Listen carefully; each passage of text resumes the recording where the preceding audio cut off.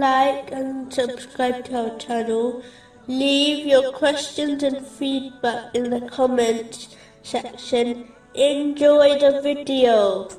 Moving on to chapter 46, verse 7. And when our verses are recited to them as clear evidences, those who disbelieve say of the truth when it has come to them, this is obvious magic. A narration found in Imam Munzari's Awareness and Apprehension, number 30, advises that the Holy Quran will intercede on Judgment Day. Those who follow it will be led to paradise, but those who neglect it will find that it pushes them into hell. The Holy Quran is a book of guidance. It is not merely a book of recitation. Muslims must therefore strive to fulfill all aspects of the Holy Quran to ensure that it guides them to success in both worlds. The first aspect is reciting it correctly, the second is to understand it, and the final aspect is to act on it, according to the traditions of the Holy Prophet Muhammad, peace and blessings be upon him.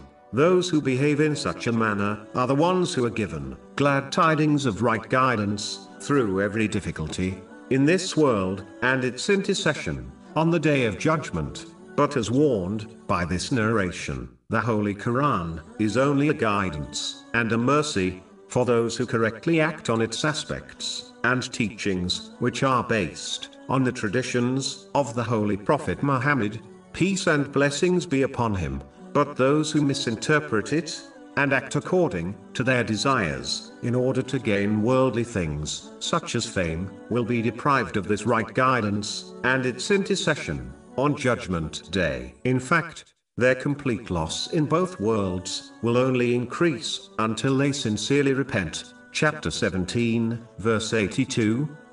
And we send down of the Quran that which is healing and mercy for the believers, but it does not increase the wrongdoers except in loss.